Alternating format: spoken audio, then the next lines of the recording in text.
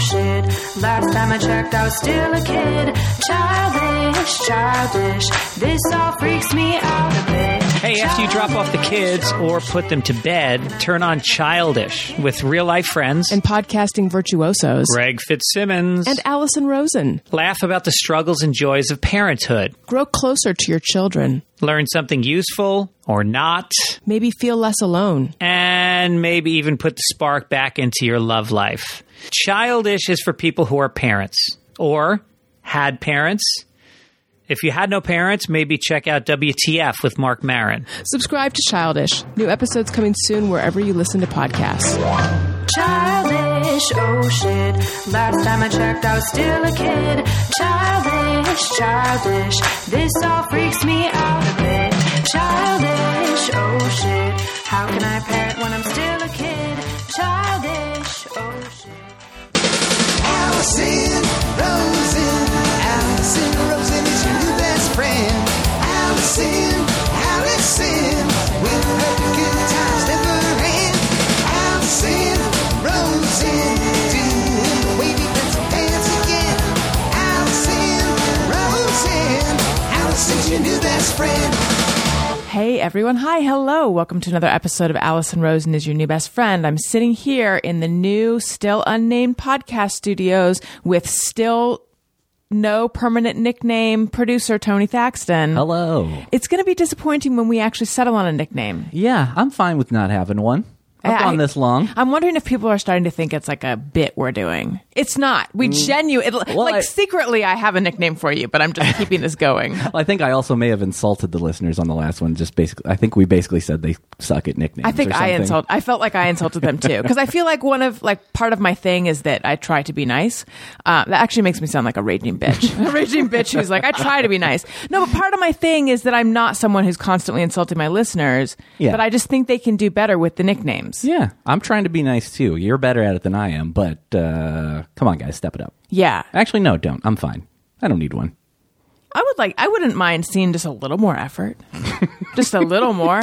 Well, that's you know that's what it Allison's is? opinion. We're just being very picky. Yeah. And when the right one comes along, we'll know it. And until then, you don't have a nickname. Well, just don't. When you are the best, you expect the best. That's definitely what I was driving at. We are sitting here with Matt Gorley, who you're like Mr. Podcast. For better or for worse, yeah, I don't know. I guess so. That's what people call me, but I have a hard time accepting that mantle. I don't know. I think it's you. I mean, but you're not just a podcaster. You're an actor, a producer, a musician, a designer, an owner of a fat cat, just a few of the many podcasts that you are known for. The I Was There Too podcast, Super Ego, James Bonding, Pistol Shrimps Radio, Andy Daly Podcast Pilot Project. That one's fun to say. You're the on-air producer for Conan O'Brien Needs a Friend. But it's not just podcasts, as I indicated before. Community, Adventure Time, Comedy Bang Bang, Blind Spot, Another Period, Drunk History, and evidently Eyes Wide Shut. Not true. Is that not true? That's not true. Okay, well, we'll get into that. Yeah. Actually, you know what? We're done. I specifically wanted to talk to someone an uncredited cast member of Eyes Wide Shut, and apparently that's not who you are. That's how I ended up with that fake credit, is because I wanted to talk to somebody from that. And just long story short, I said, oh, I want to be that. And the person I was talking to for Dead Poet Society for I Was There Too had that credit. And I said, tell me about it. He goes, oh, my friends did it as a joke. And then listeners did it to me as a joke. Oh, so, okay. Yeah, I'm sorry to say. I'm sorry for so many reasons that's not true. So wait, this person that okay, let's back up. Okay. So you were interviewing him for I Was There Too podcast. Yeah. And what is the premise of that? The premise of that is that I talked to people who had small but maybe significant roles in classic films, so they could kind of offer a different perspective. They didn't have to worry about being nice or even whatever. They could just tell the detailed stories. So this was Kurt Leitner, was this wonderful guy, and he was one of the boys in the classroom in Dead Poet Society. Chose not to stand on his desk at the end, by the way. But he had the credit of masked party stud in Eyes Wide Shut. And so I'm like, I'm getting 2 for 1 here. This is exciting, because both of those were people I wanted to talk to originally for the podcast. And he said, sorry to disappoint you. My friends did it as a joke, and then listeners did it to me as a joke. And so maybe they'll do it to you. Oh my God. Yes, please. How has it Elite club. positively or negatively impacted your life? I haven't had any concrete results from it, but I do think there's a kind of like just a mojo walking around. People be, oh, that's the masked party. Oh, that's I him. could use that. Yeah, you should. This is a call. Make Allison's Please. IMDb credit say masked party stud. I love There'll it. be 3 of us now that I know of that are not really masked party studs, but walking around as such. I love it. So I put out a call for questions for you on Patreon and Twitter, and someone asked about that. Do you think that they know that it's not real? Like, is that known? I mean, by the person who did it, obviously. Anytime it comes up, I tell the truth. So I don't know if they've heard it or not. Okay. But I think if anybody looks at my IMDb and doesn't listen, they're not going to know. Right. But I also don't every episode go, hey, by the way, let me clear this up. I'm okay with letting the rumor out there a little bit. you know? Right. Or maybe it is true. I don't know. Yeah. Yeah. It could Hey, if be. you remember, you weren't there. Yeah. Just I like know. the Maybe 60s? I'm just embarrassed and not telling the truth. Could That's be right. real. Yeah. That's right. And also, you have done a ton of work on your house. Oh, wait, and also you're a teacher. I feel like there's so many. It's impossible to encapsulate all that is Matt Gorley. But you're a teacher. You dabble in Shakespeare or have. You've done a lot of work on your house, which Yeah. is very impressive. And I think did I find you because I was searching pergolas? Oh. I mean, that's maybe. not. You are on this podcast because Tony Thaxton speaks so highly of you that you love have him. Oh. you got a lot to live up to. Well, I just built a pergola. Yeah. but it was from a kit. I didn't build it, but they ship. I bought it from some like Amish company where all the instructions are just these 2 guys with neck beards with really dour looking things holding up posts, and it was great. But I love now. You're listing all these things. I feel like I should mention. I'm just a dabbler in all these things. I'm Okay. not like a master of all trades kind of thing. So Are I you just enjoyed sure it. you Yeah. did your own wainscoting on your house? And now explain what that is to people who don't know what wainscoting is. Wainscoting is the like wooden half part of your wall, like the lower third usually. That, in fact, I just love the look of it, and I started researching it when I was going to put it into my house, and apparently it was for like castles and stuff because rock walls were so cold that they wanted some insulation or something for the parts you would walk by. That's the best explanation I could get for it. But for me, I just love the way it looks. So Yeah. I studied scenic design as an undergrad, and so I was able to build things to last a few weeks. So this was a real test with a house to see if I can make them last. And the verdict's still out. We'll see. It's been there 4 years, but so far so Right. good. I mean, I have to ask about the pergola because I know that that's something that my listeners care deeply about. They should. Yeah, they're interested in comedy. They're interested in like people's emotional struggles, and they're interested in pergolas and various other things that provide shade for your backyard. But for real, we want to add a pergola because Burbank. Well, you're in Pasadena. Yeah. Pasadena and Burbank are both really hot and bright. Yeah. Yeah, I recommend it. And I don't know if you guys are looking to build it yourself, but I had a pretty good time with this one. It was pretty straightforward. And you got it from a kit. Yeah. Western red cedar. Western That's red the kind cedar. of wood. And Okay. I pre-stained it because I didn't want to stain it after the fact. But it was hard to not like immediately dive in and want to put it together. Right. So I had my wife help stain it, and then we popped it up. And I'm glad we did. And it was, how long did this whole process take? I think I stained it all over a day, but I don't think it took the full day. You just kind of lay everything out. And then the assembly I did in 2 days, but it didn't take 2 full days. I just didn't have the time. So I'd say about a full day and a half to 2 days. My husband is pretty handy. Yeah, okay. I'm going to have to let him know that he's going to be putting in a pergola. Yeah, I'll send you the link to this Please place. do. Yeah. Okay, so I know you're from Whittier, right? Yes. I'm from Orange. Is Whittier part of Orange County? I'm It's from like Orange the County. last city in Los Angeles County before you get to La Habra, which is Orange County. Okay. Where in Orange County are you from? I am from Corona Del Mar and then Costa Mesa. Oh my God, yeah. I was all over Brea, and then I'd go down to that South Coast Plaza Mall whenever I felt like really luxuriating. You know, Right. that was It's the place to be. It's a nice mall. Yeah. I hung out a little more at Fashion Island. Oh, Do you yeah. know Fashion Oh, Island? yeah, Newport? Yes. Yeah. It's more of an outdoor mall. Yeah. But when it came time to really seriously shop, like for a dance or something, then I headed right to South Coast Plaza. Oh, yeah. Crystal Court or just the... So, both. Yeah. Yeah. Usually I would start at South Coast Plaza, but occasionally I'm trying to remember what was it. Oh, Guess. There was a period of time where I was very into matching my jeans with my jean jacket. That's smart. So I would head to Guess. Also, they had a Ruby's there. Yes, that's right. Yeah, I've been to that Ruby's many times. Yeah. And I'm trying to remember what else Crystal Court had going for it. Some other stuff. Yeah, they had like a lot of home stores, like Crate and Barrel and Pottery Barn Yes. and things. Yeah. Yes. Yeah. I personally don't like shopping. You don't? No. No. And I think I went through a period of time where I'm like, I want to be like Mallory from Family Ties, which is a dated reference.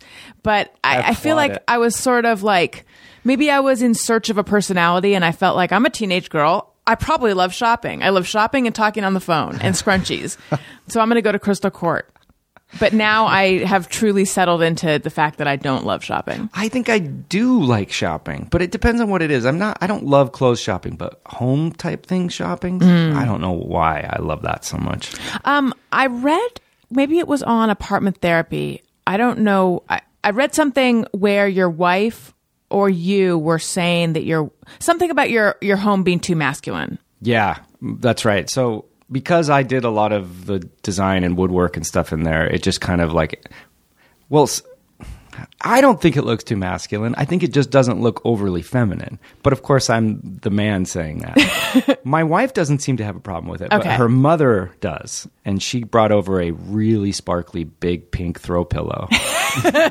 And they did a kind of experiment of just placing it on the couch without telling me, just to see how long it would last. And how long did it I last? came home and put it in the closet. I mean, it sounds like that really would clash with the aesthetic Yes, of and your that home. was more the reason. I am in no way object to the feminine. Like, we have some rooms that are very feminine. Like the whole guest bedroom is super floral, and the kitchen's really light and airy. So it kind of goes room by room. But the living room is kind of neutralish, and that was just looked like a dead Muppet.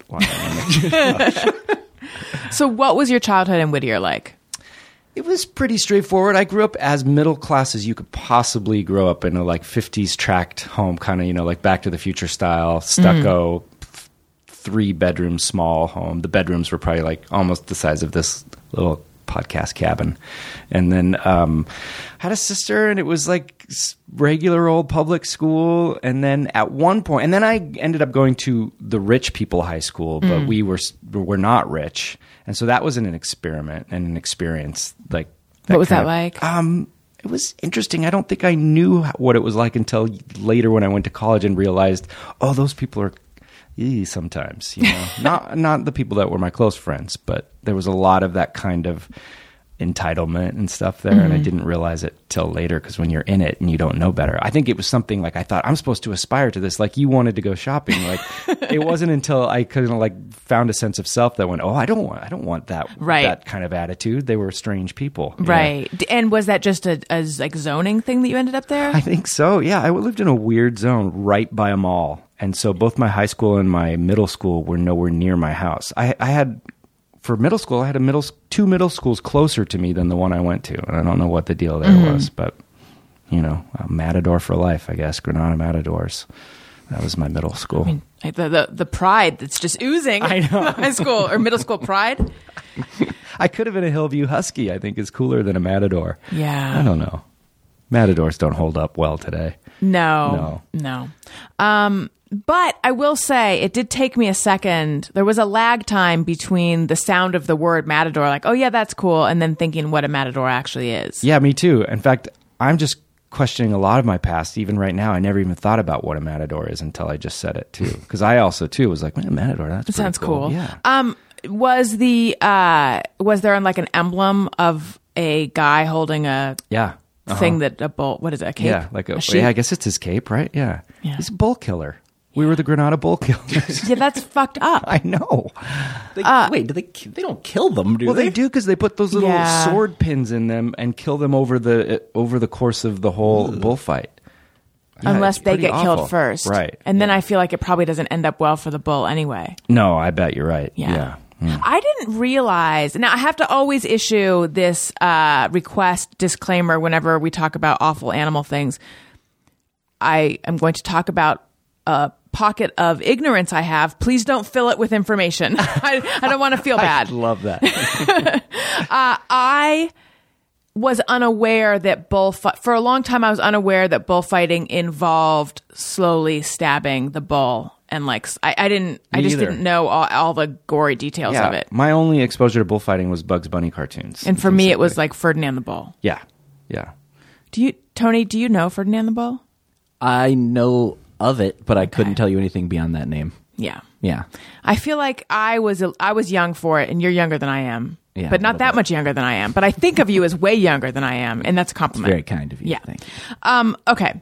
So, so you went to high school with a bunch of rich kids, but you didn't realize the significance of that till later. No, and what was something else that I didn't think odd at the time was that 1/4 of the entire high school was bussed in Hispanic students called Expanded Horizons, and everything was sort of like segregated. It was crazy. They had their own prom and homecoming. That's weird. You could go to either one of them if you wanted to, but nobody did. And it was just kind of an unspoken, strange segregation. You never had any classes together because English was their second language, except all the rich kids played sports. I didn't play sports, so I took PE. And then I had a class with all of them. We all like mixed in PE. And I learned Spanish, and I learned specifically Spanish curse words first, because they would just like curse me out at first, but like in a joking way, like he doesn't know English, like, hey, you know, puta madre, and I would just start like saying it back to them, and then we really hit it off and became good friends without ever really speaking each other's language. But I miss those guys a lot. And then my high school was really strange too, where we had a thing called Friendliest Freshman, which was like a homecoming for freshmen. And if you were chosen at the dance that night in front of most of the school, you had to, the girl and the guy that were chosen had to French kiss and beat the record from the year before on stage in front of the whole school. That's is true. crazy. I somehow was chosen, and I had to make out with Santina Terrasi in front of the whole school, and it was awful. Our school also had a smoking section. Wait, did you say it was awful Well, or awesome? Well, I guess it was mostly awful, because also her mom came up to me and was like, "You will not kiss my daughter." And I'm like, "What do you do? I'm on stage. You know, this crowd's expecting this." Right. It's crazy. Yeah. Did you beat the record? No, then they said, all right, like they had this, the school had a crisis of conscience and went, okay, you only have to do it for 60 seconds. You were a freshman? Yeah. That feels racy. Yeah, I think so. I'm surprised no parents I'm surprised that her mom just complained to you, not the school. I know, like I had any way to yeah, why wouldn't she complain to the school? Me, like I couldn't do anything about it already. I was dealing with enough with this thing, you know? Yeah, wow. Wait, what is that? What do you mean? Just like having to French kiss in front of all your Yeah. peers at what are you, 15? Yeah. 14 or 15, 14 yeah. or 15? That's an immense pressure. And I Right. was 5 feet tall. I was a tiny guy. When did you? Because you're tall now. Yeah, I grew about a foot in a year. My junior to senior year, I really stretched out. But I was just the little guy in high school for so many years. And then- I was a late bloomer. Yeah. So as much as I wanted to be on stage French kissing people, Yeah. I wasn't as a freshman.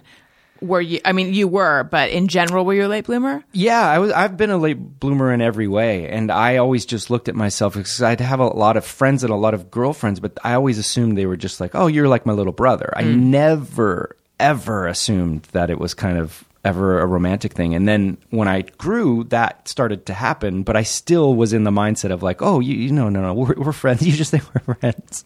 So I was very shy. I mean, I still carries over to me. I don't think I've ever been forward in that sense because I just assume that the people wanted to be my like sibling or something. And what do your parents do? My mom, my dad was as a businessman, like a manager for the Southern California Gas Company and a geologist. My mom was an artist, but then with my stepdad opened up a Conroy's Flowers right there on Imperial in Brea, California. There you go. Yeah. Where'd you go to college? Cal State Long Beach. And you studied Scenic design undergrad, and then I did my master's there, and I did acting and directing for my master's. what made you decide to get a master's? The fact that they were going to let me come in a year early before I finished my bachelor's and do some teaching, and like I could afford to pay my tuition with the money I made from teaching, and I just thought like I've got nothing to lose to overlap a year. And Yeah. by then I was pretty complacent as a young guy. I wasn't ready to get into the real world. I liked teaching, so I just stayed the other 2 years and finished out my master's. So that's really cool. You were teaching before you graduated undergrad? I was illegally. Illegally. Yes. So they had this repertory company called Cal Rep that was the grad students got to do all these plays, and it was a small grad student program. I think there was like maybe 8 or 10 of us as actors in it, and you got to teach class. That was the whole deal. So you could get paid, and I was not graduated with my bachelor's yet, so I taught under the dean's name, the chair of the department's name, and they somehow paid me illegally. I never asked. It was a real shady place because also he was a playwright and forced 2 to 3 plays of his own in a season. Then he got caught for plagiarizing Calvin and Hobbes in one of his plays. He literally plagiarized a whole strip of Calvin and Hobbes and changed the names. Oh my God. We found it, and he And someone eventually- was that familiar with Calvin and Hobbes that they were like, wait a minute. we were at a bookstore, my buddy and I, and he was in the program, and he was just reading through it, and I just hear this, fuck me. Oh my God, because we were currently in the play that he had taken the script from. And but that didn't do anything to him. And then a couple more plagiarism things came out, and eventually he got ran off, and I think he teaches in China now. That's a true story. And he called it the Yale of the West Coast acting program. It was the farthest thing from that. It was a real, I don't know. There were some nice people and teachers, but man, it was a real, you scratch my back, I'll scratch yours kind of thing. It was strange. Yeah. I need to tell you guys about Canvas on Demand. Canvas on Demand makes these great, you can have your photos printed on Canvas. So it turns your photos into works of art. At canvasondemand.com, you can transform your photos into stunning canvas wall art displays for your home or to give as a gift. Always affordable and only using the highest quality materials and inks. Ordering takes only a couple of minutes, and you can upload your photo directly from your phone. With a warp-resistant sealed back and pre-installed hanging hardware, your canvas is ready to hang within seconds of arrival. Don't let those favorite moments stay hidden on your phone or camera. Join over 1.3 million customers who use canvasondemand.com to bring the story home again and again. Ready to fill your walls with your favorite memories? We did. We printed out 2 photos from our wedding and 2 of our dogs. And now that we have human babies, it's time. Yeah. I gotta make it clear. Yeah. Yeah. Which kind of babies I'm talking about. The kids, and the kids, they might get a little jealous eventually. right. Of, where's That's my right. picture? Wendy's got a And picture. I have the cutest photos of Elliot in the bath. He put all his toys in the bathtub with him. So I it's usually just do that like, myself. Yes, it's just a sea of toys. So I'm going to get that one on a canvas. Create your own 16 by 20 canvas print for just $19.99 today at canvasondemand.com/bestfriend. And did you want to do serious acting? I think I definitely I lean toward comedy, though. In school, I would do fairly serious plays from time to time. Featuring Calvin and Hobbes. It was a toss of the coin whether I really enjoyed it or not. I still don't know myself sometimes, and I still feel that with acting sometimes. Sometimes I love it. It was the first thing I wanted to do, like in school, but right now I don't know that I like the business very much of it. So podcasting is kind of, in a weird way, satisfied the creative element, but also you don't have to kind of answer to too many people. Right. Can you say more about your qualms about the business now? And Yeah. no, you go and then I'll go. Okay. I've mapped out how we're going to do this. Okay. I love Yeah. it. Well, it's just, I guess it's also something to do with development. And, this podcast I have, Superego, we've run through the development ringer many times. And it's Developing it into a television show. Yeah. And there's so many arbitrary little changes that people want to make. And I don't say that in a way like, I realize that can come across as like, oh, you're taking my baby and changing my baby. It's not that type of thing. It's just, I don't think it comes. I don't hear it that way. okay. I do. But you do. They're just like a lot of. For years, we've been bringing in this Superego and it's sketch, and there's like, no, you can't do sketch. Sketch, you got to make it narrative. Nobody does sketch. Then I Think You Should Leave comes along, and everybody's like, it's got to be sketch. It's got to be sketch. It's like when Lost came out. Everything's got to be a mystery for 8 seasons. There's no. I've found very rare instances of like original thinking or willing to push outside. And so that's why I think when podcasts came along, it was so nice because there's literally no one to answer to. You just do your thing and then either people listen or they don't, which that I can deal with. I could totally care less really if people listen, as long as you can kind of just do your own fun thing. And it's not a hugely principled thing. It's just a waste of time, So, and yeah, I say that and then we're right in the thick of it again with the superego thing. But I think we've found some people that fully understand. So How many we'll see. times?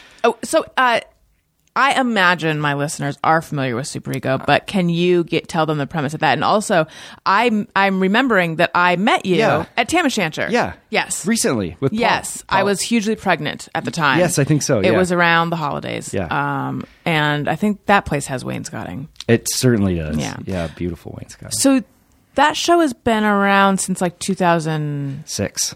That's a long time. I know. We've taken a lot of time off in between, but it's just like improvised character sketches all under the guise of like clinical psychologists presenting these strange case study people. So it's very loosely tied together sketch. And you co-created it. Yeah, with Jeremy Carter. Yeah. And then we improvise really loosely and then edit really tightly and then produce it with sound effects and all that stuff. So it comes together sounding like we meant to do a lot of this stuff, but we really didn't. And now you guys are just doing live shows, right? Yeah, but although we're recording a new season right now. Okay. But we did a fifth season last year for Stitcher, and then we're working on one now. Yeah.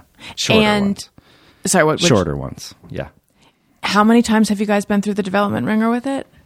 4 or 5, I guess. And is that people coming to you, or is that you guys pitching it? It's almost always people coming to us because one trait we all share, with the exception of Paul F. Tompkins, is a real lack of ambition for success and fame. We have a really strong ambition for creating things and doing things, but we are the worst self-promoters. I hate promoting things on social media or like going after things. And so luckily we've had some people come along, and we like that because usually they're coming because they want what we already have. But by the time we take it to a studio or a network or something, then they're like, no, Yeah. And are you guys all on the same page regarding being sort of disenchanted with people always wanting to change things? Generally, yeah. Yeah, I think so. I mean, I'm probably more the most in that end, and it's not a disenchantment as much as just I'm happy the way it is. So if these things happen, great. But I think we're not afraid to say like we don't need to do it this way. But I think Jeremy's more on the side of let's go. But we, so in that way we work well together. But you feel like maybe you found the right. I think so. Home? We found the right development team. They seem to really understand it now. Whether the rest of the industry will, that's a whole nother question. Tony, you know Matt well. I mean, not crazy well, but Pretty well. yeah, Well, better than I do. sure. As of right now. We'll check in again on that one at All the right, end of all this right. podcast. Does he strike you as someone who doesn't seem to want fame or go for things the way he just described himself? And I realize I may have just put words in your mouth, but That's fair, I think. the way he described himself, is that how he seems to you? I don't know that I ever thought about it that way, but I don't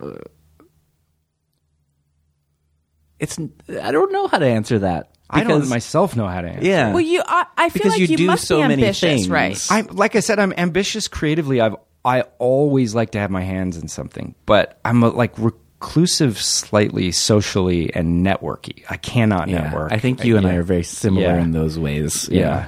And I did it actively. I'm actively bad at it and don't like it. And so I love my friends, but if it ever has a feeling of like you got to climb a little bit or that's expected or there are other people climbing at a party or something like that, I don't know how to do it. I don't know how to handle it.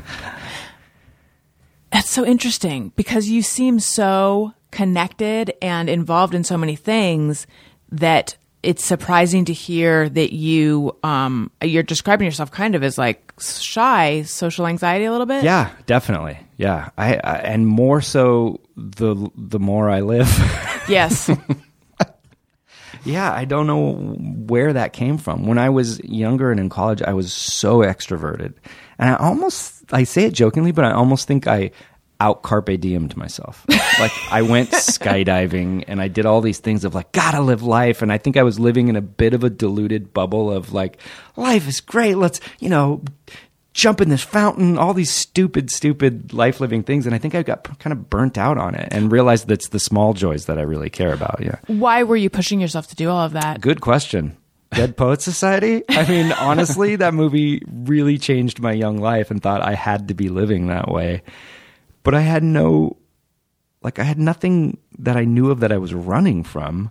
I had a fairly decent childhood, but yeah, it was, I don't know, but I have really reversed myself to the point of like, I have a small group of friends and see them fairly regularly, but parties are rough. Yeah, I get social anxiety. Yeah. Have you experienced trauma?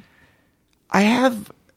Yeah, I it seems silly, but I had a babysitter make me watch Halloween with the lights off when I was about 5 or 6, and then didn't sleep for the rest of my life very well. I still don't, and because it just led to like compounding nightmares that then unfolded over time and led then like earthquakes and the threat of nuclear war all wrapped up into that. And then I bet those 3 things are probably tied to something else, like parents divorcing or something. But I mean, I've done therapy. I haven't ever been able to get to the core of why I can't sleep very well, but I think it's the movie. But yet you love that movie. I know it's a morbid, horrible fascination. Oh, It's right, like, because yeah. you and Paul do In Voorhees We Trust. Yeah, and then Halloween was the movie, but we're about to do a series on Halloween, so I know. And yet That's like I've the one watched horror it. movie I like. What's that? I'm not a horror movie guy, but I love Halloween. I know it's so. That's the other problem is it's so good, that movie. Yeah, it's horrible to fear something that's so good, but you also want to see. And I didn't watch it as a kid forever until I was a young adult, and then watched it, and I'm like, where's all these other parts I remember? And they were all nightmares that I conflated. Oh, with that's the so film. interesting. Yeah, and horrible, gross things too. That just your mind plays tricks on you. I've never seen The Shining. That's a really, really harrowing movie. Yeah. I've also never seen like any other horror movie, but Oh. I just bring up that one because I know that that's such a good movie. It is such a good movie too. Yeah. Yeah, on top of being a good horror movie. Yeah. Yeah, I probably won't. I probably won't be seen. I can't handle horror movies. This babysitter, what was her deal? Why did she do that? That seems like a bad thing to I do. know. And she was a one-time like substitute babysitter. Like we had maybe her 2 or 3 times over our childhood. Our regular babysitter never would have done that. She was amazing. And this girl lived up the street, and my sister was complicit in it too. Oh, She's really? like, well, I want to watch it, and she was an older They probably sister. just wanted to watch it. They did, but all the lights were turned out in the house, so I was too afraid to go alone into the rest of the house to not see the movie. So I actually sat in the doorway where I could see them, but not the movie. So I heard a lot of the movie, and so I hadn't really seen the movie fully till I was an adult. But it was so wrapped up in my psyche or something. That's how I experienced The Exorcist. Oh, really? I was a little bit older. I was 12 or 13, but it was my friend Katie's slumber party birthday, and she had an October birthday, so it was around Halloween.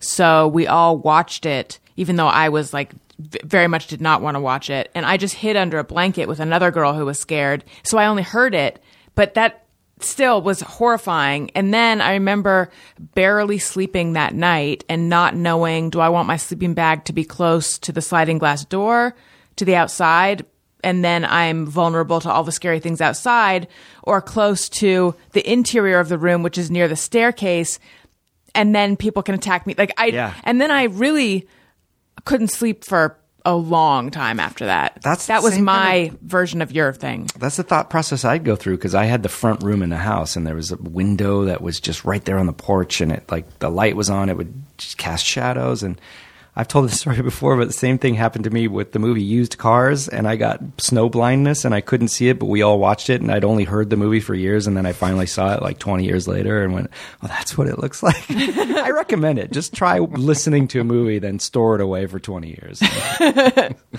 So you still don't sleep well? Not very well, no. What's it like?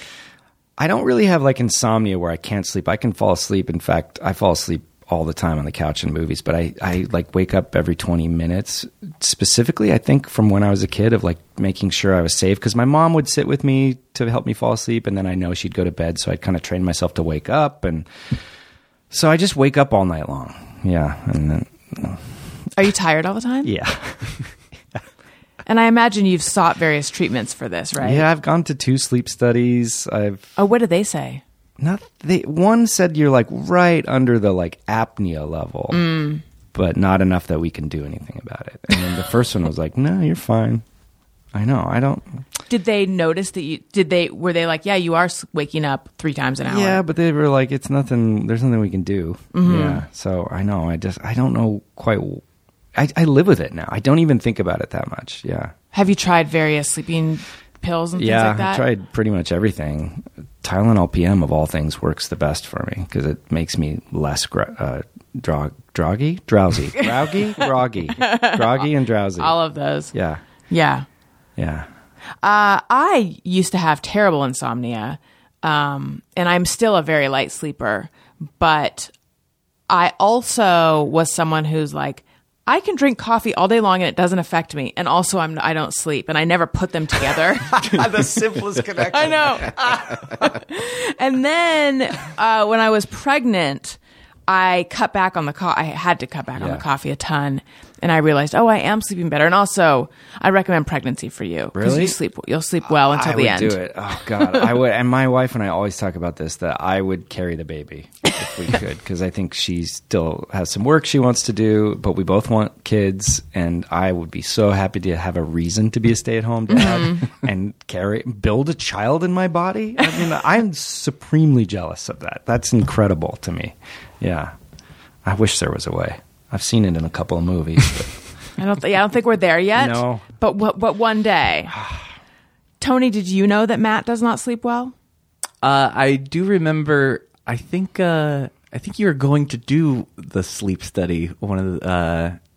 When I saw you around Christmas time, I think. Yeah, Because yeah. Matt, I don't know if you know this, but for the last 3 years, At least I think, 3, huh? Yeah. Matt would come on my Christmas podcast, Feliz Navi Pod, and he would take Todd and I Christmas tree shopping every year. Because Right. Matt found out that I not hated, but I never, even though I love Christmas, I never had a real tree. I'm fine with a fake tree. And this appalled him because he's a fellow Christmas lover. So he insisted on having me get a real tree. So that's turned into a yearly tradition now. It's one of my favorite things. And have you found that your Christmas is more cheerful because of it? I'll answer that. Yes. Yes, he has. Unequivocally. Yeah. I also have a fake tree. Looks like we got a new episode of Feliz Navi Pod coming up this And year. I also love Christmas. Does it help that it's a Balsam Hill one, which means that I overpaid for it? Yes. I appreciate that. So last year we got Todd, his partner on the podcast, a real tree. So I was going to be traveling But too it sounds much. like this year we're bringing a tree to Allison. What do you think? Yeah, I'll answer that. Yes. I'm pro real tree. The reason I'm trying to remember. So the last time we had a real tree, because I used to be like you, Matt. I turned my nose up, down. I don't know. My nose was not level when I found out about fake trees. I felt like it's ersatz and it's dumb and I don't like it. And then we lived in an apartment that was up a flight of stairs, and getting the tree in and out was such a pain and also sort of painful with all the needles and stuff. And then we had a dog, and then we had a kid, and it just seemed I understand problematic. that, but I did come in through your house and you're looking like you got a prime I know, we house do. so I think this year is the time to get Oh, back. yeah, you've got that nice Yeah. window right Yeah. there. I know. Yeah. But for that reason, we bought an even bigger fake tree. And now we have 2 fake You'll trees. always, and that's even better. You can put one out here for the podcast. Oh, that's listeners right. and I didn't think about that. We can make the podcast cabin, which I love that name for this. Yeah. We can make it Christmassy. I mean, Gorley it's a stumble cabin. across a name for the studio? I think he might have. Captain Thaxton. Come on, this is. Oh, this Captain is your little Thaxton. podcast cabin in the woods, and you put a little tree out here, put a little snow on the eaves. Ooh. Come on. I do love that. Yeah. I do love that. Allison Rosen is Your New Best Friend is brought to you in part by HelloFresh. With HelloFresh, America's #1 meal kit, get easy seasonal recipes and pre-measured ingredients delivered right to your door. All you have to do is cook and enjoy. HelloFresh makes cooking delicious meals at home a reality regardless of your comfort in the kitchen. From step-by-step recipes to pre-measured ingredients, you'll have everything you need to get a wow-worthy dinner on the table in just about 30 minutes. Say goodbye to endless grocery store trips and takeout food. HelloFresh has you covered. I love HelloFresh. I love this. They give you everything you need to make a delicious meal, and you don't have to do the thing where you're like, I feel adventurous, or whether you feel adventurous, or I just feel like eating something I can feel good about. I'm going to look up a recipe. Okay, this calls for a bunch of things I don't have. I guess I'll go to the store. And in my experience, that whole thing, then you get home and you're too tired to cook. That is exhausting. HelloFresh allows you to cook and also have energy because it's everything you need. It's right there. And it's really like creative, delicious recipes. Keep the recipe cards. They send you a recipe card on nice paper. Keep that. You're going to want to make it again and again. Make deliciousness part of your every week. Break out of your dinner rut with HelloFresh's 20-plus seasonal chef-curated recipes each week. There's something for everyone, from family recipes to calorie smart and vegetarian, and fun menu series like Hall of Fame and craft burgers. HelloFresh has more 5-star recipes than any other meal kit, so you know you'll get something delicious. And it's flexible and it fits your lifestyle. For $80 off your first month of HelloFresh, go to HelloFresh.com/bestfriend80 and enter bestfriend80. It's like receiving 8 meals for free. For $80 off your first month of HelloFresh, go to HelloFresh.com/bestfriend80 and enter bestfriend80. When did you discover comedy? As someone like doing comedy, or just as something I loved? That's a good question. Let me answer my own question. Okay, I'll let you answer it. Well, when I was a kid, I used to do a lot of actually, like, I call it proto-podcasting, where I put a blank tape in and then like improvise newscasts and stuff. But then when I got to high school, I learned improv and comedy sports and stuff like that. In high school? Mm-hmm. Yeah, it was right when it had started. And so I started a comedy sports team at my high school, and we would do like improv shows with other high schools and kind of got like into that world. And then there's a professional comedy sports show in Hollywood. And after I remember the director said, "We'd like to put you in the show, but have you grown any?" I said, "Yes, I've grown about a foot." And like, "Great, well, come do the show." And then that's how I got started in it. And that's where I met Jeremy and Mark from Super Ego, and then kind of how our whole world connected with the rest of the If you improv hadn't world. grown, they weren't going to let you in? I think so. Because not only was I short, it wasn't a short thing. It's just I looked like a little kid. I just looked so young, and I don't know, something about stretching out, and I guess I could like grow a goatee back then too. So I think I did just to help myself along. Just to quickly go back to something before. So what was your parents' divorce like for you?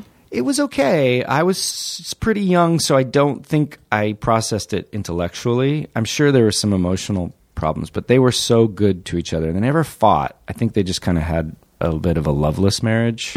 So when they divorced, they never went to court. My dad just moved 5 minutes away. I saw him all the time. And if anything, his relationship with me got way better because he became kind of a quality dad, as before he was kind of a workaholic and tired. And then all our time together was quality time. I'm sure there's more trauma than I know, but I've never fully... My sister had a hard time with it. Mm-hmm. Is She she was younger? older. Oh, older. She was older, Oh, so right. she knew more what was happening, and I don't think I did. And there were some, weird years where, like, my mom was dating again, and you're kind of like, what is this? How do I process this? And not knowing my dad was my dad anymore, I made that mistake, where he came over one time. I'm like, "You're not my dad anymore." And because no one really told me what the hell a divorce was, so I just assumed, like, He got undadded. yeah, which is so horrible. I have such regret for saying that, Yeah. You have to let yourself off the hook for that one. This was last week. Okay. I changed my mind then. But you mentioned that you've been to therapy before. Yeah, a few times. Yeah, couples therapy too, which I think is what my wife calls the marriage tax. And even if we're not like having an issue or anything, it's so good to just keep yourself sustained. And yeah, I've found it pretty valuable. I don't go full time, but phases, that kind of thing. Do you find yourself getting defensive at all? In therapy?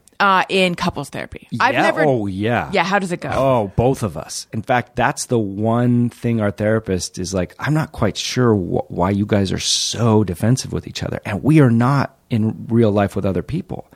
We're actually pretty conciliatory, I think, but with each other, someone will say just some observation and both of us will take it as a like, "I never did that," We value each other's opinions too much, I think. Yeah. So we get pretty defensive. Yeah.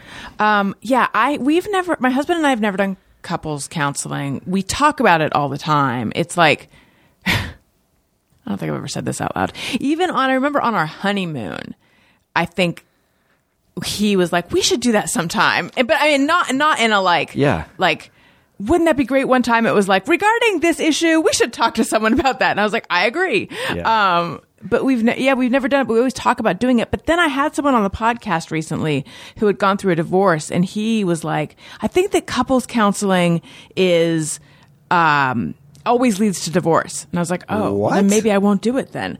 For him, it did. I think for him, by the time that they had made the decision to do it, it was already kind of over, and he felt like that was maybe like not the last nail in the coffin, but like just sort of fleshed out that feeling, and it gave them a safe space to like work through their divorce. Oh, right. But a little bit, I was like, is that true? But now you have made me feel like that's not true. So I don't think so. I don't think I should do it. I mean, maybe if you've never dealt with anything, and you've kind of, maybe the marriage didn't have a good foundation from the beginning. Amanda and I have been doing it for years off and on, and we fight a lot, but we're really close, and we're really, probably because we both now work from home and we're both kind of reclusive. But we're tight as can be. And I think this is just a way to make sense of our lifestyle. There's no question we're going to get on each other's nerves. We're not going to get on each other's nerves. So we just have to use therapy as a way to kind of grease those plates. It's like earthquake plates, sometimes we just got to relieve the tension, and we do. Yeah. But there's never we've never unearthed anything horrible. It's always dealing with the little surface things, I think, or, issues, definitely, but they're just, it's like therapy. I mean, like physical therapy, like we're massaging it and keeping it better till the next time and trying to work on it long term, but we have to go back to keep it going. I think, yeah. And you said that you guys fight a lot? Not a lot, but I wouldn't say we fight a lot, but we do fight. And when we fight, there's, Amanda has a real temper and I hold a real grudge. So it's a strange mix. We're down to once a month now, like maintenance therapy. We've tackled a lot, and I think pretty successfully, actually, because we really don't fight much anymore. But when we do, man, oh boy. Is it like silent treatment type fighting? I'm more of the silent treatment type. She's more like go nuclear. Okay. So that our styles of fighting don't mix well. I think that was actually the big problem, is that we were fighting over minor things, but our styles of fighting were such a shock to both of our systems that it really made things worse. It's our fighting is our issue, our fighting styles. It's not, the things we're fighting about are ridiculously laughable most of the time. Right. Any other couple would have no issue with them, but the way that we react to each other really pisses off the other person. Yeah. That makes sense, though. I mean, communication is often where friction comes from. Yeah. What is your style? My style is pretty heady and intellectual, and like, whoa, let's just stop and like, no, this happened, and I'll take it through the steps and probably get too like litigious with it, And she's very emotional and will be like, I don't care what the steps are, like, don't make me feel that way, and that kind of thing, and whatever the case may be. But yeah, she'll flare up and I'll back off and hibernate and like go off, and then that like makes her feel even worse. And then when she flares up, it makes me retreat even more. So it is a style we've had to work on, to just like take a breath, regroup, and then come back together and talk it out. How'd you guys meet? We met doing improv comedy at Universal Studios as like this like atmosphere performers on a British street, where we would just up in a balcony yelling things down at the guests as like British people. It's the strangest thing. This was years ago, but I had come out of a relationship not too long ago, and I was like, oh, my friends are doing this job. This is a good way. I'll just do this because I want to be social again. I'd kind of gotten reclusive. I can like hibernate. And so I thought, I'll go do this. It'll be with my friends. It'd be nice to meet some new people. So I went and I did it and met her, and then immediately quit. And then we've been together ever since. How did you start working with Conan, and what are your duties on Conan O'Brien Needs a Friend? I work as a consultant for Earwolf Network as like a podcast developer and consultant. So they just kind of like, I talk to the people that work on the shows, and they'll run show ideas by me. I'll give some notes on things. And then I was at the London Podcast Festival doing Super Ego, and I got off the plane, and Colin at Earwolf was like, I think we're going to put you on Conan. Do you want to do that? And I'm like, what do you mean? He has a podcast? This was before anything. And I said, well, I'll be happy to, put me where you need to put me, meaning like I thought I'd just listen to it a few times. And then they kept like revealing more and more duties to the point where like they had it in mind that I was going to be the full-time producer, but didn't tell me. And I think they were smart to do it because it probably would have scared me away at first. So it just came in stages to the point where like I was developing the show and helping build it. And then they're like, okay, so you're the producer. Let's negotiate that. And I was like, wow, okay. And that's how that happened. And then I was just the off mic producer, and then slowly but surely ended up kind of, because Conan just uses his environment a lot, and so he brought me in. I was doing one thing. What does that mean? Uses? Oh, you mean the like people around him? Yeah. So he uses anybody that's in the room usually, and then we developed this contentious relationship that we have now. Yeah. How real is that? I'm not entirely sure. I'm not entirely sure from his perspective. I'm not entirely sure from my perspective. The joke is that we'd be friends, but there is some weird competition thing that I don't understand. And there are times when it's the most fun thing in the world, and there are times where I'm like, wait, are you serious right now? Like, what is happening? That being said, it's a blast, but it keeps me guessing, that's for sure. On the episode with Kumail Nanjiani, he was talking about how he's a real perfectionist. What has been your experience of that? Yeah, I've never met anybody as driven as him. He's the exact opposite in that sense of me. Like, we got off the plane from the Michelle Obama, or we got on the plane from the Michelle Obama interview, and he's like, okay, how do we top that? And I was like, wow, are you take a breath? Like, yeah. What? First of all, you don't. That was amazing. She's amazing. Second of all, you can rest on your laurels a little bit. And I say this with no disparagement. He's just immediately on to the next thing. He says it himself. I think he has a hard time enjoying his successes without thinking of what's the next rung of the ladder. And that is so opposite of me. Whenever I achieve something, the first thought I have is I've bought myself some time. I know what you mean. Yeah. To just like relax. I won't feel guilty about checking out. In fact, I think my ambition is driven so as to buy time to allow me to back off. Yeah. So we are so much the opposite in that sense. I'm going to ask a question that seems like it's out of nowhere, and then I'll explain why I'm asking it. Love it. Do you need external approval? I guess in some ways, sure. In other ways, no. I think I definitely need approval from my wife because she's the person closest to me and the person I value the most, and friends. I feel like my friends are my friends because I love their opinions and outlooks. So there are times when I would do things that I need. Yeah, I definitely need it because I know that their approval means it's working. Mm-hmm. From the general public at large, not at all. At any point in your life, did you? I think when I was younger, I wanted that. Well, I mean, yeah, you're doing a play or something and you want the approval of the audience because that, again, it means you're successful. But as far as, no, I have real mixed feelings about the world now. And like we do these podcasts and most of the feedback we get is through social media and stuff. And so I try to take major breaks from that. I don't look at message boards or anything anymore. And it wasn't because things were bad, but I started seeing how it was shifting the work I was doing. And I'd rather do it unfiltered. Yeah. You know what I mean? Yeah. I mean, yes.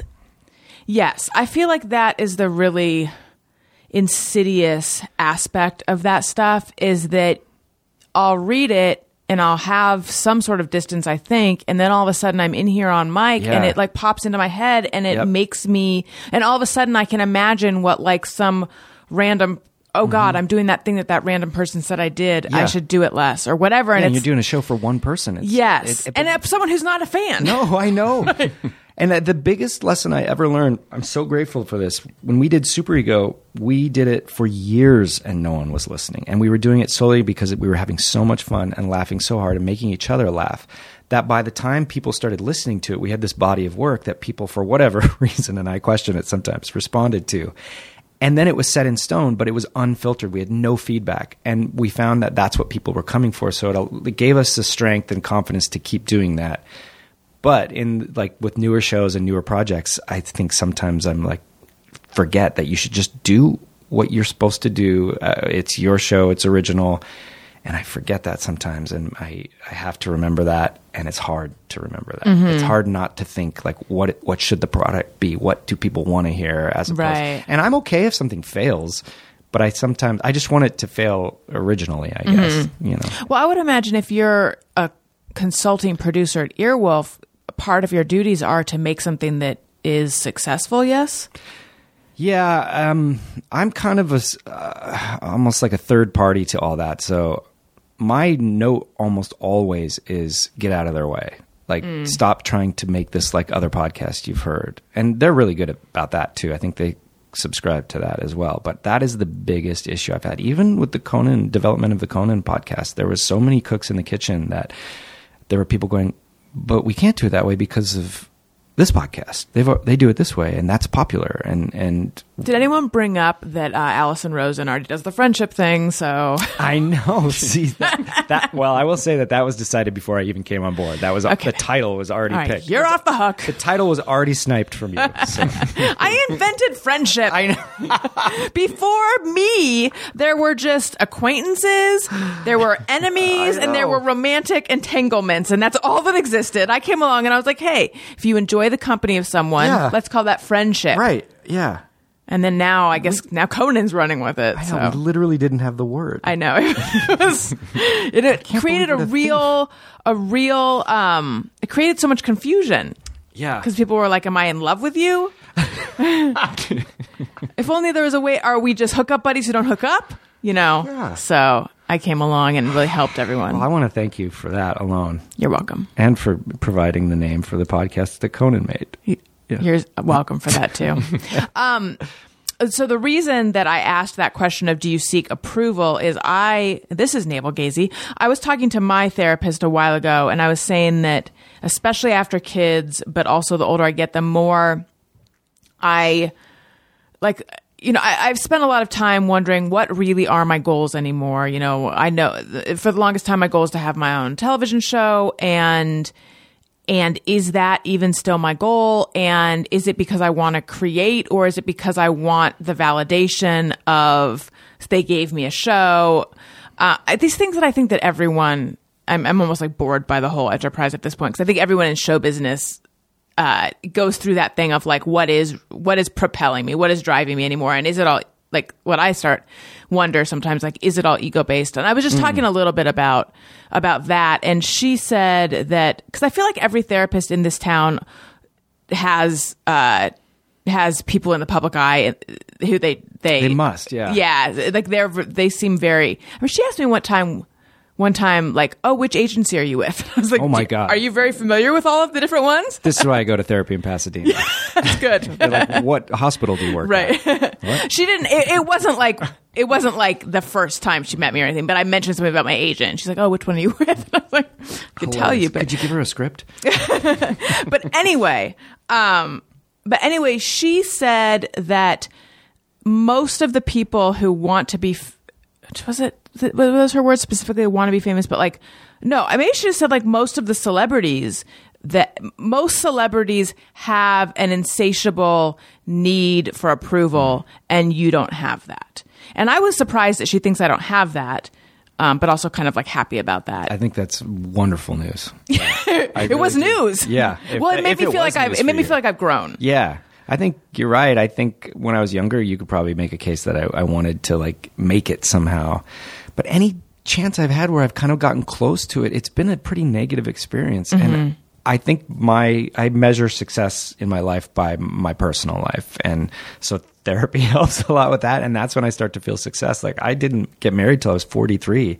I just wasn't great at relationships. And then I met someone that I felt like I understand compromise and how to put in my part. And then that felt like, wow, this is what I've been wanting a long time, and feels great. And so the career things, as long as I'm like stable enough to be able to sustain our household, or together we can, is secondary to me, I think. Yeah. That being said, as long as I can do the things I want to do creatively, because that's a huge drive in me. I'm always doing something, whether it's career based or not is another thing. But, yeah. To go back to something you were saying about a lot of the response to the podcast and stuff is on social media, because I'm trying to think like what I guess the other response would be like people emailing you or people that you run into. But yeah, that's how I can tell how my things are doing as well. And I have lately spent a lot of time thinking, this is all the time I spend on social media is toxic. I need to just stop it. And I don't know how. And I'm like afraid to. Are you saying that in an ideal universe, you're not looking at that stuff at all? I think so, because I'm like you lately more so, but for a long time now, anytime I go on there, at best, I'm breaking even when everything on there is good news. It's just a weird, people live their life differently online. And I see people, and I'm sure I'm guilty of this, doing things on there that are like, that's not the person I know. And I barely post anymore. I'm going to go off for all of August and just have a summer and see if, because I feel the wiring in my brain changing, and I actually feel sick. Like I just don't feel good physically when I stare at that screen for too long, because I already stare at the screen editing too much. And so I just want to break free of it. And I think the anxiety that I have comes mainly from that. And it's something I never had before in my life. And the more that became integrated in my life, it's not even like the messages I was getting, but the wiring of like the dopamine of check. And it's underlying every thought. I can't focus. God, it sounds horrible, but I guess it is. I don't know. I gotta move on from it, I think. Do you feel, is it addictive for you? Yeah, I think it is. Yeah. But I'm also not like addicted to any one element of it. There's nothing I'm looking for. There's certainly nothing I'm finding. It's literally a like subconscious thing where I'm just reaching for it, grabbing it. Yes. There's nothing intellectually happening, and it's kind of grossing me out a bit. Yeah, like I feel naked if I walk from one room to the other in the house without my phone. And it's not because I'm expecting a call. It's just so I can pick it up and scroll. Yeah, I've been doing a couple It's really things compulsive. to help. I won't put my phone in the bedroom anymore. So I go to sleep and wake up without it, which That's means smart. I can't check it, which also does help me sleep a little bit better. I've been trying, whenever I have an urge to pick up my phone, to wait till the third urge, as horrible as that sounds. And then at night, like when Amanda and I settle down to, well, watch another screen, the TV, but we'll usually throw our phones on this unreachable chair. And we literally will like throw our phone over there. And it's kind of a celebration. So it's baby steps, but it does feel good. This third urge thing. Yeah. It reminds me a little bit when I was quitting smoking 1,000 years ago, which is me bragging that it's been 1,000 years since I've smoked. But I was like, I'm only going to smoke every other cigarette that I want, which quickly I was like, I've lost track. And also all you have to do is double your desire. Yeah, exactly. It really, like, it lasted. I played in a band. I remember I was sitting in the van, and in the course of the ride from Orange County to LA, I realized that's not going to work. But anyway, this third urge thing, how fast can these urges come? Fairly fast. Yeah, it's mostly in the morning when I recognize it. Amanda and we have coffee together most mornings, and we'll like literally read the paper. We try to live as old as possible. We're sitting in like slippers and coffee in the newspaper, and that's when I get the noticeable urge, just like put down my crossword and pick up my phone, and I don't. And sometimes I'll say like I have to finish the crossword and which could take days, until I can get the phone. But I just try to play little games with myself. But it's also like cyclical, because sometimes work is so much so that I need to be on there, and sometimes it's not. And I know August I'm going to be like have a lull, so I'm planning to just take the apps off my phone. I do this at Christmas too. I remember usually when we do your Christmas podcast, I don't plug it because I feel bad because I'm not on there. But Yeah. I'm You've sorry. made an exception for us before. I have, when I come back off, Yeah. I'll say, hey, check this out. Now that it's past Christmas, check this out. Well, Paul Rust, who I just had on. I love Paul. He's great. He's great. He was saying that he'll take a break, but he'll still go on to promote. And that was like a new way of thinking of it, because to me, it's like real black or white. Like either you're off or you're on. But then I think, like, would that actually work for me to just go back on just to tweet out an episode? I don't think so. I would go right back into. Yeah. You got to know yourself. I think some people can quit things incrementally. Some people need to go cold turkey. I've done that before too, and I can do that. But it is a real slippery slope. Did you really win a contest? See, now I don't know what to trust regarding. Is this the toilet thing? Yes. Yes, this is. Is this true? Okay. So you won a contest to see who could imitate the sound of a flushing toilet? Yeah. I can't believe how this thing has haunted me my whole life. Because this happened in like, I don't know, 95 or something. Yeah, I was. Oh man! So this big toilet manufacturing company down in like Orange County put out this call to all these improv groups in LA saying, can send people that can do the sound effect, and all you had to do is call this number and leave a message. And I did, and I got chosen to be in the competition. So you had to go down to this thing, and what I didn't realize was that it was a huge publicity event. So news cameras and things were there, and I won, and people always ask me to do it, and I can't because I used water and spilled it everywhere, Okay. and it's not very good. And it was more my setup. Like I was just the only person that could kind of like deliver something because there was just a lot of strange people in this thing.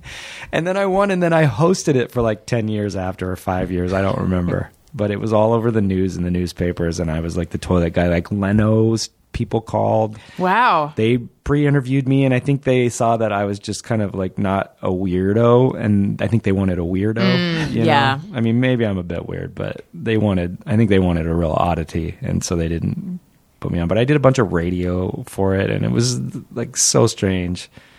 Yeah. I don't know. That's a badge of dishonor that I carry with me. I think you got to embrace it. Did you get a toilet or anything? I did get a trophy. Yeah, it was a trophy with a golden toilet on top, and then you open the lid of the toilet and it makes a flushing sound. Yeah. I'm sure I have it somewhere still. I don't know where. I'm surprised you don't have it on display. I know, and I think Mark McConville might have won it too, because then afterwards I was just like to all my friends, like, call this thing, try out, because there was a cash prize. I won like $1,500 or something. That's cool. And so I was always telling my friends after, like, get on this thing, I'll see if I can get you to win or whatever. I don't want to say it was fixed, but I've been to Gorley's house too. As soon as you open the door, you see that there it is. trophy. It's huge. The first thing. I want to tell you guys about Frank and Oak. I'm always looking to discover those key pieces of clothing that are versatile, comfortable, and stylish. And on top of that, I've been trying to find clothes that don't have a huge impact on the environment. But shopping for myself can be such a pain. I personally hate shopping.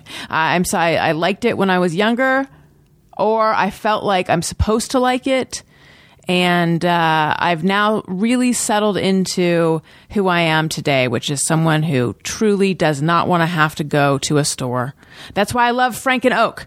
I love the style plan by Frank and Oak. It's super easy. You select the style plan. You answer some questions about your style, and then also about specifically what you're looking for, if there's certain items of clothing you're looking for, and then you get an email saying you can review your subscription box, and they have like a bunch of different options, and then you select which ones you want. You can decide to skip a month.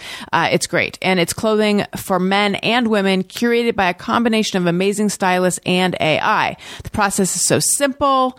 You can take 7 days to decide what you love and send back what you don't.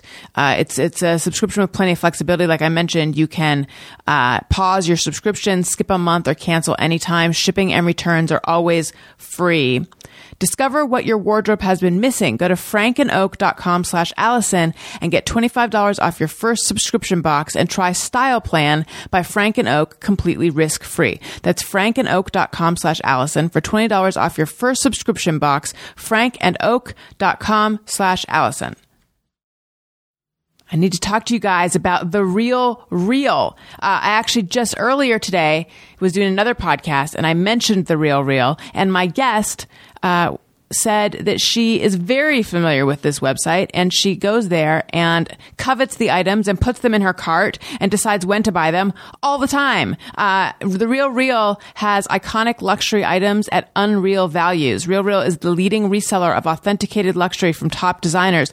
Shop from designers like Louis Vuitton, Gucci, Rolex, Cartier, and hundreds more at up to 90% off retail. I was looking earlier today, and I was looking at these beautiful engagement rings, all of which would retail at a price that is way, way more than someone like me could spend. However, on there, they're like a little more affordable, although I was looking at ones that are still not affordable for me, but maybe you could get them. New arrivals come in daily, and every single item is authenticated by the Real Real's team of experts. In fact, the Real Real employs over 100 brand authenticators, gemologists, horologists, and art curators from around the globe who inspect thousands of items each day to ensure that every item is 100% authentic. Shop online or visit one of their original stores in Soho or West Hollywood, or their newest location at 870 Madison Avenue in New York. You may also visit one of their luxury consignment offices in Chicago, Dallas, Miami, San Francisco, and Washington, D.C. In-store new customers receive an automatic $25 off at checkout. Shop in-store, online, or download the app and get 20% off select items with the promo code REAL. That's the Real Real. So the Real Real. Promo code REAL for 20% off select items. Okay, let's take some questions that listeners submitted. So I'm on Patreon. Patreon.com/Allison Rosen is where you go. And there's all sorts of behind the scenes stuff and bonus content. And I do a live stream every month. And you can submit questions as one of the perks. But one of the many. There's many. If that one doesn't excite you, go there for other exciting ones. But anyway, here's some questions that people sent in on Patreon. And we have a little song.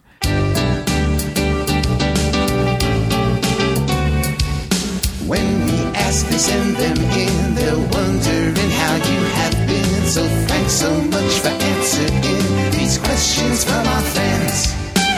Lovely. Okay. Whitney C. says, favorite and least favorite teachers in high school and why? My favorite was my theater teacher in high school who just passed away like 2 weeks ago. And he was the sweetest, funniest man. He was I mean, this is the biggest compliment. He was the laziest guy, so he just let us do improv every day.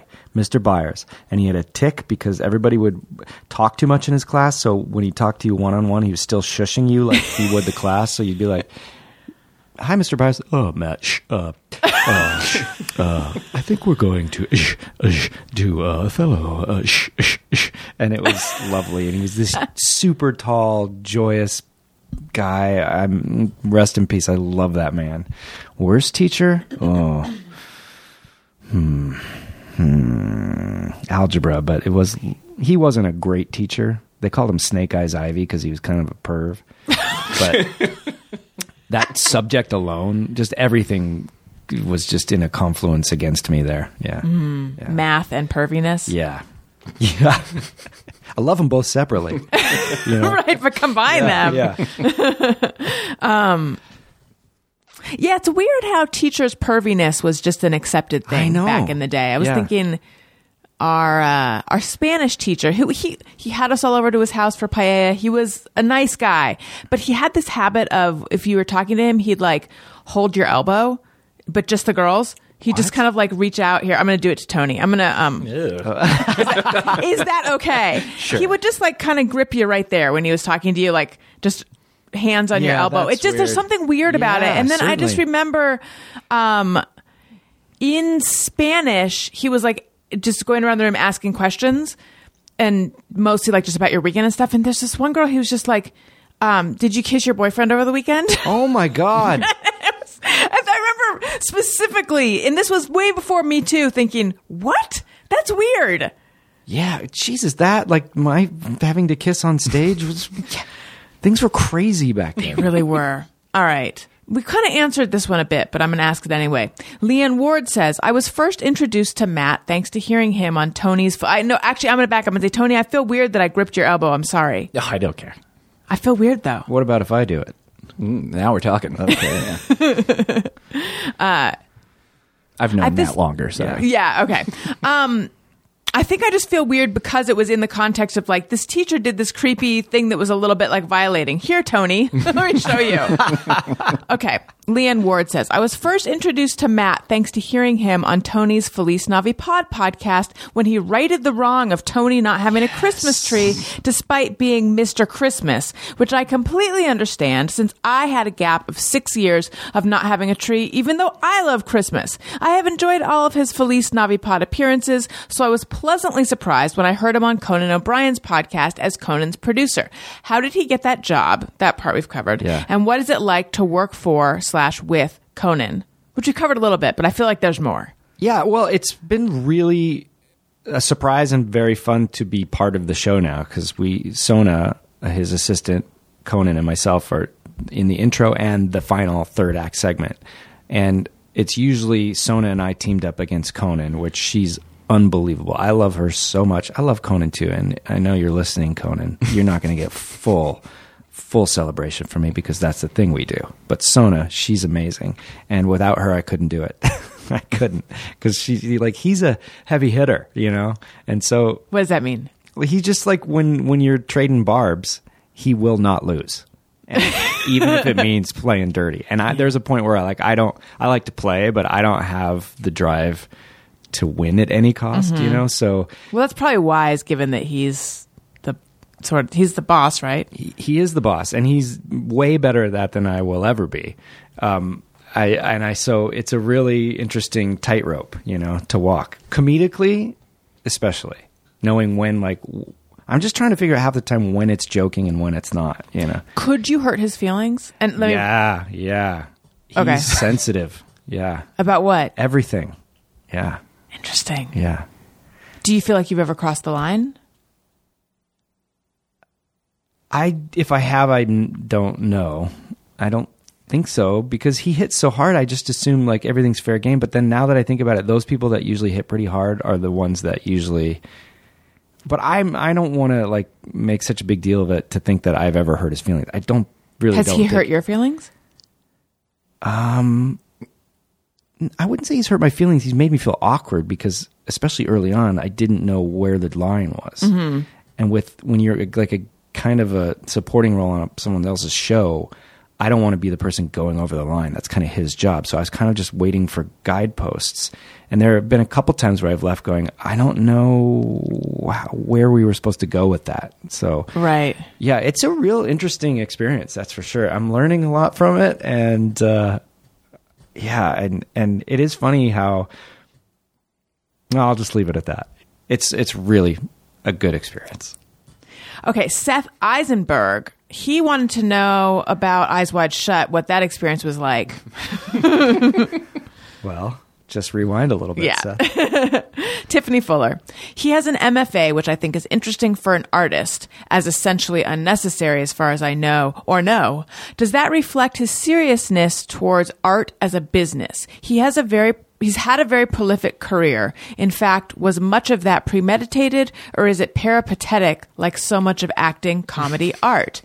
There's a lot of big words in here. Oh my God. Is it let me think. I know what peripatetic means. I think of that as a theatrical term. Peripetia. The moving scenery pieces. What am I losing it? No. And I think of peripatetic as like someone who's constantly on the move. I guess that's constantly probably the walking, same like origin ambulatory thing. or Yeah. something. Yeah, So traveling from place to place is what the definition says. But can you Google peripetia? Because I haven't taught theater history in a long time, but this is what I remember it as. Whoops, sorry, misspelled. Like maybe put in theater too and see if that brings up anything. Sudden reversal of fortune or That's change what it in is, yes. circumstances, Yes. especially in reference to a fictional narrative. Okay, that's what I'm thinking of. Yeah. So like peripetia would be like something, a Reversal of component of a fortune. good story. Yeah. Point of no return, reversal of fortune, that kind Right. of thing. Okay. I've never heard that term. I like that. I also did not know that anti-penultimate means third to last. Yes. I caught shit because I used the word penultimate on this podcast, and people were like, what does that mean? I said it means second to last, but I had no idea third to last had a name. And I heard you use ersatz earlier. I did. in this. Yeah, thank you. That's Thank very you. Nice. Thank yeah. you. Okay. So anyway, I guess the question is, does your MFA reflect your seriousness towards art as a business? I don't think so, because it's just acting and directing. And like I said, I kind of did it because I wasn't ready to not be in college. But I'm glad I did, because then I immediately got a job teaching college right out of school for the most part. And that sustained me for the many years it took me to be able to do work that allowed me to quit teaching. I still teach online. once a semester just to kind of, I guess it's just like keeping the security of another job or something. But I almost work entirely in podcasting now. It's crazy. What's the experience of teaching online like? Not great. It's great for me, selfishly, because everything's automated and you roll the class from one semester over to the next. I find I'm only answering emails like technical questions about how the site works. People rarely want to engage about theater. It's mostly people who have like 9-to-5 jobs and you just need to get the unit. So they read, take the tests. I grade one set of papers. It's crazy how little work it is for me. Are you doing lectures online? No. Oh, because so me picturing you with a headset, that's not happening. None of it. No. You're just, it's just by correspondence. Yeah, and very little of that. It's mostly through the interface of the system. So they're reading the text, taking automated quizzes. It gets graded by itself. They probably would only know of me just if they see my name there and Google me. Like they wouldn't otherwise even know what I look like. Right. It's really strange. If they Google you, they're in for, well, if they're going to think you're an Eyes Wide Shut, first of all. Like, oh, great. The toilet this teacher guy. probably grabbed me by the elbow. And then would you say most of your career, has your career been premeditated or? Not at all. No. I've never had a grand plan. Except when I was younger, I think I probably, like everyone who was a teenager in our field, wanted to be like on Saturday Night Live or something. But then as soon as I got out of college, no, because I kind of like, I have too many interests, so I would never double down on one thing. And then luckily one of those interests has been enough to sustain me as time goes on. And so now I've reconciled with the fact that my career is this hodgepodge of things, and that's nice. And it also allows some free time. And so I'm really grateful for that. And I think that's what I just want it to be, I guess. Yeah. Do you listen to podcasts? Yeah. Uh-huh. Yeah. I Like certainly outside do. of your job? Yeah, all the time. Well, not all the time, but I do. I listen to a lot of film. I was listening to a lot of political podcasts, but then even that got to be, I just couldn't take it anymore. And I was really searching for just journalistic political podcasts. I'm very left leaning, but even the left leaning ones were a little too much. Like I'm in a bubble, like it's rotting my brain. So I do that. I listen to film. I listen to science stuff. I listen to, Amanda and I would go through some true crime phases where we'd actually put on a podcast and sit in our chairs like old people at a radio. And that, I loved that experience. Like listening to a podcast with another person is so at odds with what it is today. So that was really fun. And I wish we'd do that more because it also gets you away from the TV. And Right. I loved that. Yeah. Okay, let's take some questions that people sent in on Twitter. And I'm just going to say, I received too many to do all of them. So we're just going to do some. Okay. Okay. Thomas would like to know, does he organize his closet by the year the clothes were manufactured or by color? And then he included Conan and Team Coco in this tweet. So yeah. this is a reference to something, I'm assuming. This is one of the things Conan gets on me for is he thinks I'm a hipster. So look at me. Would you call me a hipster? No. No. Is it because of your glasses? I don't know. I had a beard when I first started working for there you him. go. And yeah, sometimes I'll wear like a nice button-up shirt or something. I mean, I do like clothes and I like dressing the way I dress, but it's not something I think of when I think of me. I don't put thought into it. I go to the closet and I go, that looks good for today. So, but Conan has mythologized this into that I'm like this fedora-wearing hipster with, like artisanal watches and things like that. So that is, and that's the like crazy thing about being this producer on Conan is the world of the internet has now opened up to a whole new planet. And all these people have found me and they comment on most of my Instagrams. They're like, where's your beard, hipster? And it's just like, it's like that. I'm used to the nice world of podcasting. So you get a lot of the Conan fans that are very snarky. And I kind of live a little bit more in the, kinder, gentler space. So that's what I was trying to say with Conan is that he has a snark humor that I don't necessarily have unless I'm playing a character. But in real life, it's not my language I normally speak. So it's been weird learning that language of having to defend myself in a snarky way. Yeah. And so I have varying degrees of comfort with it. Okay. Alana Stevens, have you taken any summer trips on the Downeaster Alexa?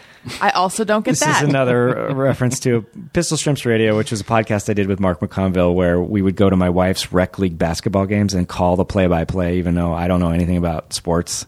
And so at one point, I was singing the praises of that song, and it became a running thing where that song was always a subject of that podcast. So yeah, I love it, and I sing it whenever I can.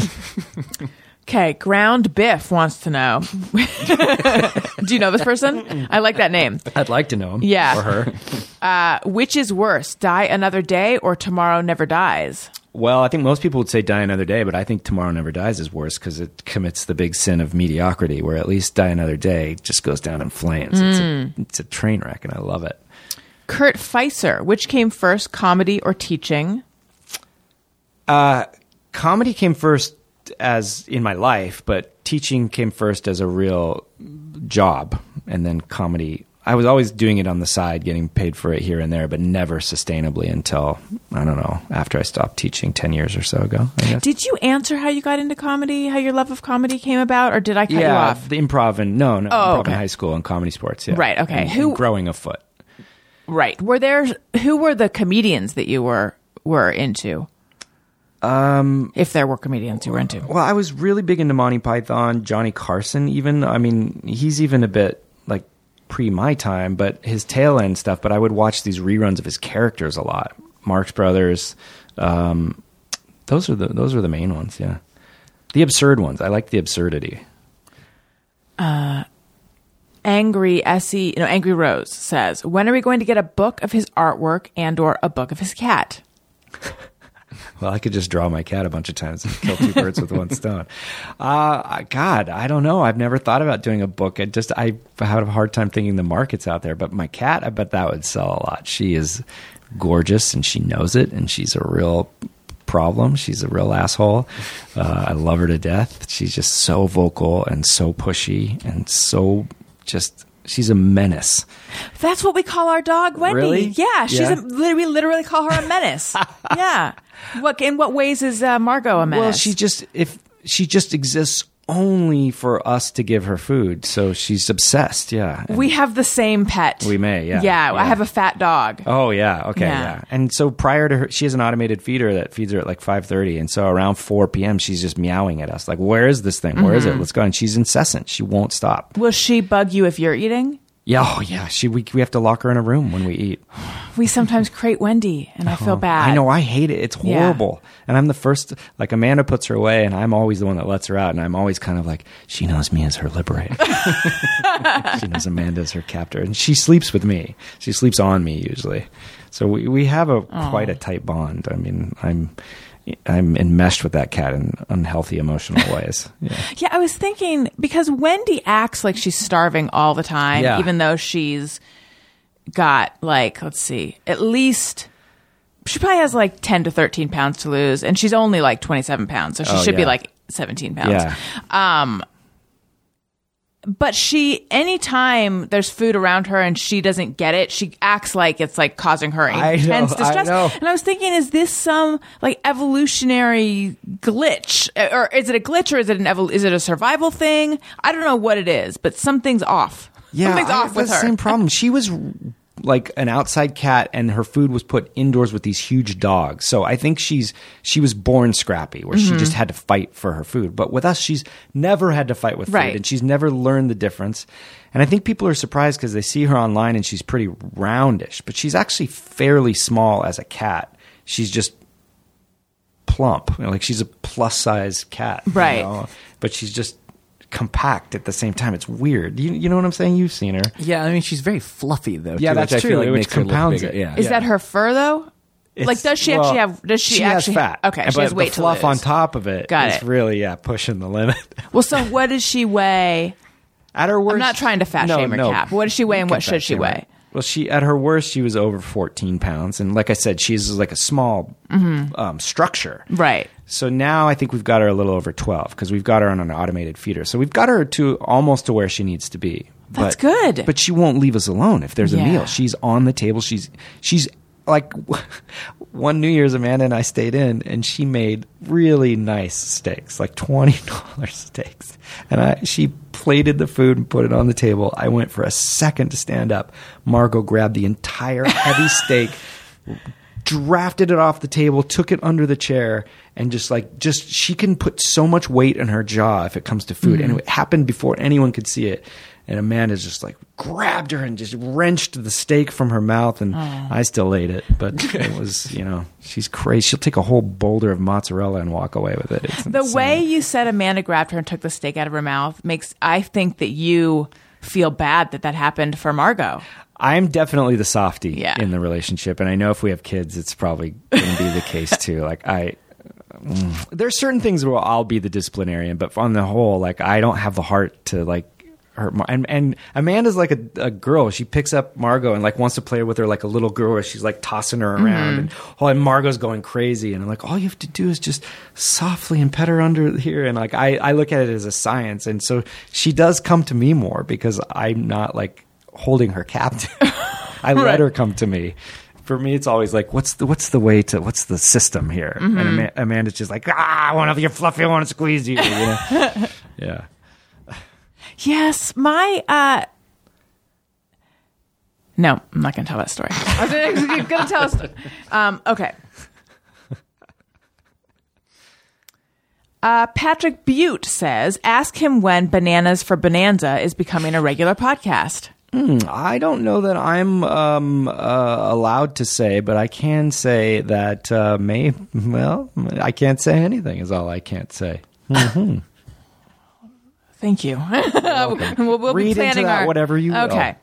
Gleason says, and we already know some of this, but we don't know the rest of it. Ask him how he got involved as producer of Conan O'Brien Needs a Friend. Curious about how that developed and if that's why he quote unquote backburnered some of his other podcasts. No, that was strictly coincidental. I wound down. I was there too because I just felt like it had run its run, and I didn't feel like I was going to bring much more to it. It was getting repetitive, and I always like to try to keep my projects fun because I think I do the best. Who doesn't do the best work when they're enjoying Yeah. it? And then Pistol Shrimp, same thing. I that has been one of the most fun experiences of my life. But we had done it for 5 or so years, and so it was just time. But Mark and I are already developing a spiritual sequel to that podcast. That it's not sports related, but in style and tone, it's very related. So we'll see if that happens. I hope it does. We talked about it a lot this weekend because I mean, this heart of that podcast, I really want to keep going. But just going to a structured game every week actually became a little bit unsustainable. How many podcasts do you record a week? Well, it depends. I mean, at a height, of my own or as a guest or In general, how many podcasts comprise your week? probably 3 of my own on average. And then I don't know. I also I go off social media. Sometimes I take a break from being guests on podcasts because it just gets a little too frequent sometimes. So maybe 1 or 2 a week, but give or take. Yeah. Okay. Kev Ferrara says, please ask him about growing up with the hilarious improviser Jeff B. Davis.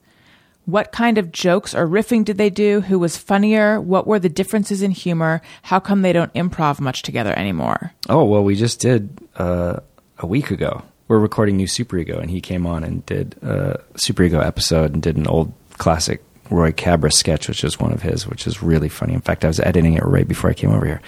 We met in 7th grade when he came to my school, and he was a big deal because he was in the Mad Balls commercial and did an episode of Highway to Heaven where he was the little geek genius that went to college as a 12-year-old. And he was, everybody was like, wow, Jeff Davis. And we were really close friends and did a lot of joking. I mean, we were inseparable. Then we had a bit of a falling out. Neither of us remember what that was in high school. And then we got into improv together in Comedy Sports. And then we both ended up in Comedy Sports together. And then we see each other various times through doing improv or just friends and stuff. And he's great. Is Comedy Sports... Is that short form improv? Yeah, very gimmicky, super short, games. Mm-hmm. Yeah. Do you do long form? I guess. a lot of your podcasts are. But like, do you do like the heralds and I don't do traditional Herald long form? stuff, but yeah, I really love long form just as much. And we actually, because Super Ego itself is kind of like short form improv, but we've developed a show that we take on the road now called Forgotten Classics, where we find a book that none of us have read and we improvise what we think it should be in about an hour or so. We'll get like the first line, the last line, and the list of characters, and then do the show. I think we should we have more questions. I Okay. think we should take them in a special, but not super long, so don't worry, Patreon bonus episode. Great, okay. Matt Gorley, thank you so much for coming on. It was great getting to know you and finding out more about the thousands of things you do. I still feel like we've barely scratched the surface. I mean, we didn't talk about the fact that you were a Volkswagen spokesperson. Yeah, I know. So we'll save that for part 2. Okay. Let them know where they can find you. Plug anything you'd like them to know about. You can find me basically at all things Matt Gorley, Gourley, social media, and then I have a website where you can kind of see some, like, listen to podcasts, artwork, stuff like that, music, whatever. It's all there. Thank you so much. Thank you, Tony. Where do we find you? I'm at Tony Thaxton on Twitter and Instagram, and please check out my new podcast, Bizarre Albums. Oh God, I've heard it. It's so good. I can't wait to hear it. Thank you. Matt was very nice. I sent him got some feedback from him before releasing, and he was very helpful and nice. So It's Wonderful. Really good. Yeah. And I have another podcast. In fact, you probably heard the music and a promo for it at the beginning of this one, although I'm feeling like maybe I shouldn't do that on the beginning of every Monday show. This is a conversation to have off mic, but I'm just saying maybe I should change it up. But anyway, Childish. It's the parenting podcast that I do with Greg Fitzsimmons. Check that one out.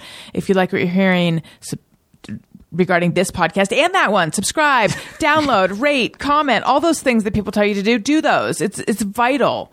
Tell your friends. I'm on Twitter and Instagram at Allison Rosen. Go to my website, AllisonRosen.com for more. Thank you again. Listeners, thank you for listening. I love you. Goodbye. Hey, do you know about the Allison Rosen Show?